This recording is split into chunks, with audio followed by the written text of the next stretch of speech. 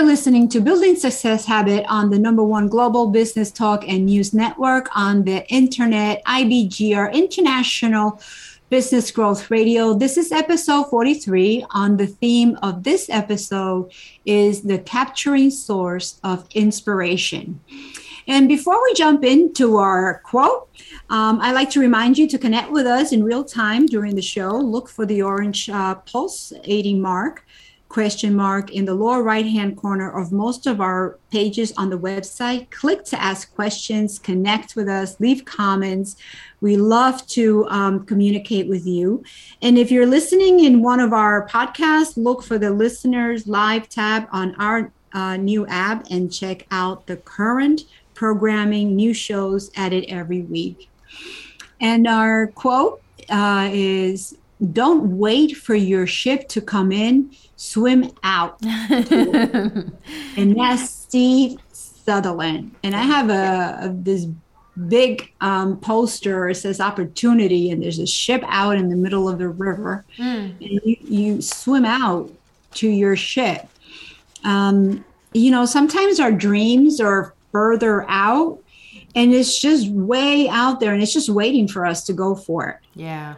And we think that it's if we just stay here, eventually it'll get to us. And no, we need to swim out there and get it. Yeah. There was I can't remember who said it, but when we talk about the capturing source of inspiration, he was an author, and somebody had asked him, well, when does inspiration strike for you? Like, when are you inspired to write? And he said, well, it's interesting because I'm inspired to write at 5 a.m. every day. And I think that really kind of sums up about this idea of not waiting for your ship to come in, that the inspiration is there. We just have to seek it. You have to seek it. Yeah. And also there's a part of us that knows things beyond the five senses. This is the place of inspiration. It usually comes quickly and must be captured in the moment. So when you're inspired to do something, you have to do it now. You can't say, oh yeah, that's a great idea, I'll do it later, because that inspiration won't be there later. No. So you have to jump on it right now. And do it. And sometimes we're not ready to do it when we're inspired. We want to procrastinate and think that if we just put it off, it'll be there. And as we've mentioned before in other shows, we get ideas and we don't act on it. And then a couple of months and maybe a few years later, somebody developed the idea that we had, and now they're selling it on the internet or on CVN or whatever it is that they call it.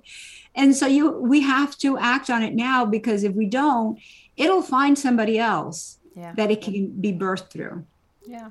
And I say when inspiration hits, it's important to write it down, or it's going to leave as fast as it comes. So, Londina, you're absolutely right that you have to act on it. But I think even taking it one step backwards on capturing the moment when you I can't tell you how many wet pieces of paper I have, because I am usually hit with inspiration when I'm in the shower.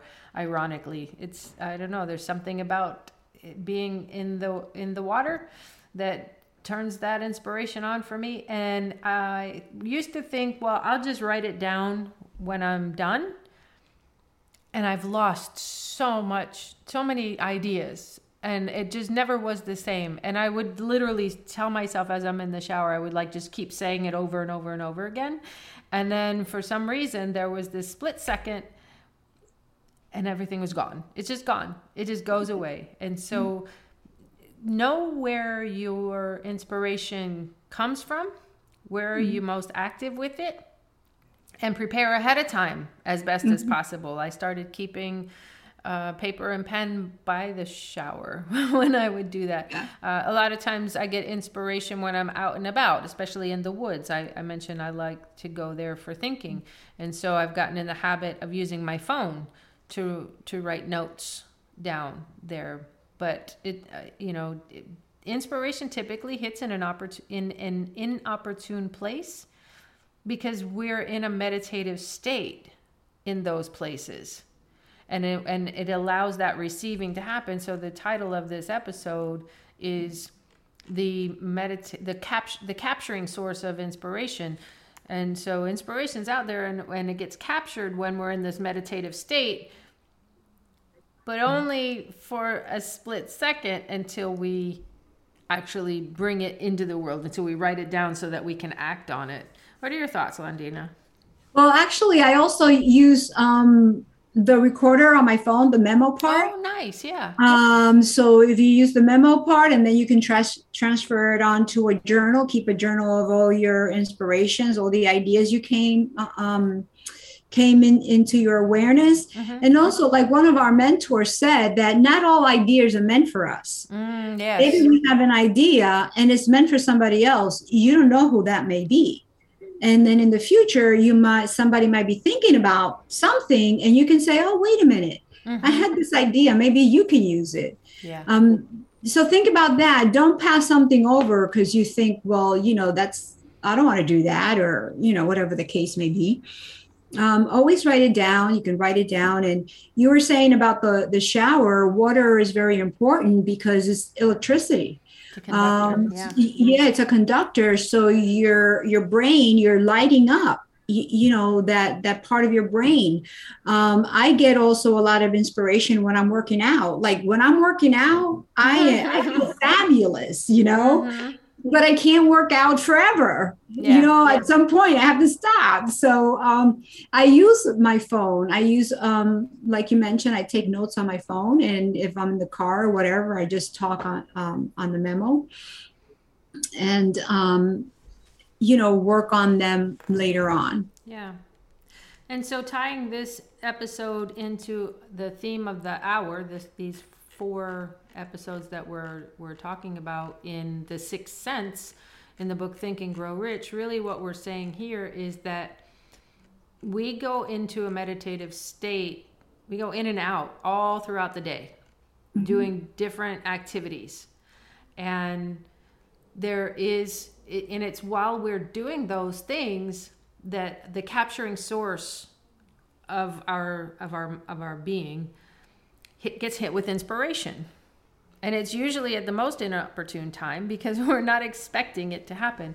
And so we're just kind of putting this idea out there for you to become aware. Just notice. When does inspiration seem to strike you the most? What are you doing? And how are you capturing it? And if you're not capturing it, it's probably frustrating for you. Think about what you can do to be prepared in the future, because it's just through awareness that we can make these little changes, and it's with these little changes that we can have a bigger impact. Because that could be, that one idea that you weren't able to capture in that moment, that could have been the key to everything. And it's fleeting and it's gone. I'm looking at my wall. I have a wall and I have ginormous stickies on it. And by ginormous, I mean they're like bigger than 8.5 by 11. And that's one of the ways that I'll capture things, or not capture things. Once the inspiration is captured for me, I translate it on this wall of mine so that I can sort it to kind of make sense of things. And how does this piece fit with that piece, fit with this piece? So there's all different techniques that you can use. The important thing is to make sure that you are recognizing and capturing when you're in the It kind of turns out to be a vision board, so to speak. Yeah, it does. I had a problem with vision boards, to be honest, with pictures. I know people say we see in pictures, but I always liked the words. I always like words. I don't think it matters so much how you're capturing it. Inspiration could hit for you if you're looking through a magazine, and maybe it is the actual picture and it becomes that vision board for you. Yeah.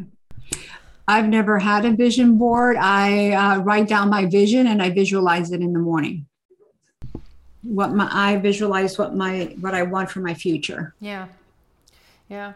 And going back to where we were in this theme of the 6th sense and meditation, it's really, we're doing 4 episodes on meditation versus visualization. And meditation, if there's a first step to visualization, I think it is meditation. To get the inspiration, to find the ideas. Because how do you know what to visualize? I know I talk to some of my clients sometimes, and I talk to them about visualization. They don't even know what to look for. And I think it has to do with this missing step of meditation first. Yeah. In order for me to visualize, I have to be still and silent. Mm-hmm. Yeah. And then picture what it is that I want. Yeah. Like I'm there. Yeah. I become the person who's there.